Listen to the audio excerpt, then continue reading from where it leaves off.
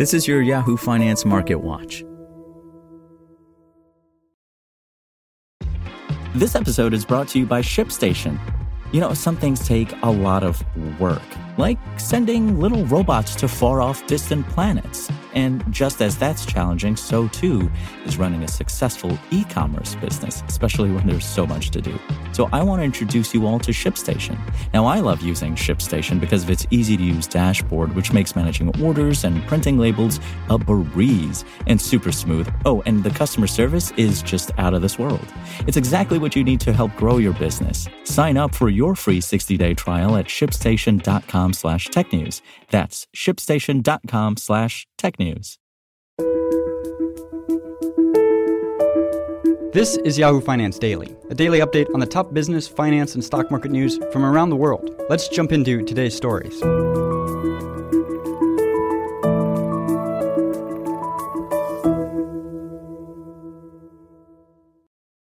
U.S. stocks pushed higher Wednesday afternoon amid a choppy day as the risk of a recession remained top of mind for many investors.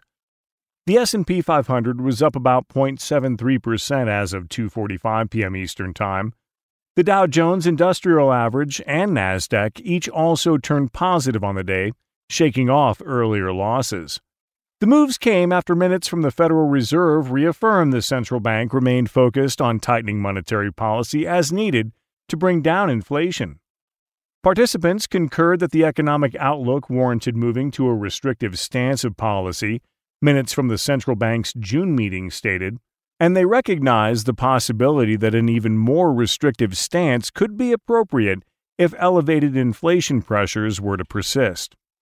Earlier on Wednesday, new data painted a mixed picture on the current state of the economy. Job openings came in greater than expected at nearly 11.3 million for May, pointing to persistent tightness in the labor market and ongoing labor scarcities relative to vacancies. Separately, the Institute for Supply Management's closely watched services index dipped to the lowest level since May 2020 as of June, with service sector employment and new orders each especially weakening during the month. Crude oil prices held below $100 per barrel after falling below that threshold for the first time since mid-May on Tuesday, as investors increasingly bet that a downturn might weigh on demand for energy.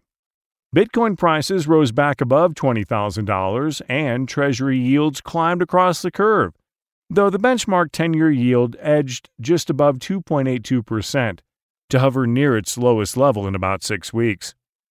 Prospects of a deep economic downturn have stoked ongoing volatility in markets, with investors weighing whether inflation and a more aggressive Federal Reserve tightening cycle will curb growth to the point of tipping the economy into a recession. And some key economic data, from consumer sentiment to spending and purchasing managers' indices, have each softened or turned lower in recent prints. A broad-based slowdown in overall consumer spending has already been underway this year, led by deterioration in the goods category, with services providing little in the way of offset, Barclays' Jonathan Miller wrote in a recent note. And as sentiment indexes from the Conference Board's Consumer Confidence Index to University of Michigan surveys of consumers decline, he added, that may indicate that a more precautionary mindset might be setting in, which would make households more inclined to hoard excess savings accumulated during the pandemic.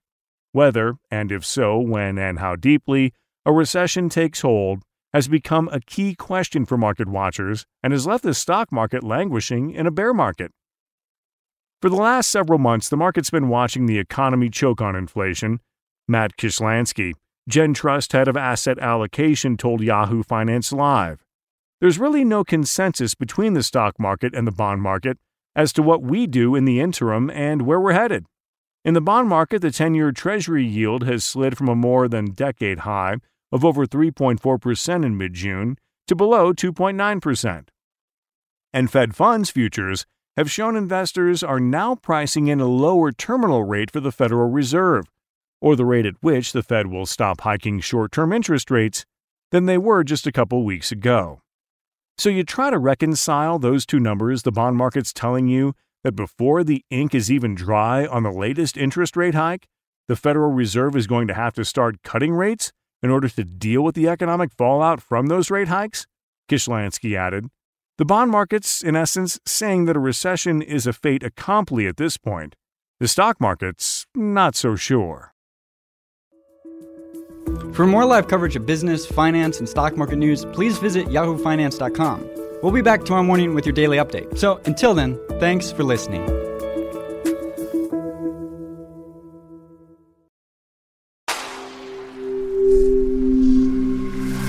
SpokenLayer. Want to learn how you can make smarter decisions with your money? Well, I've got the podcast for you.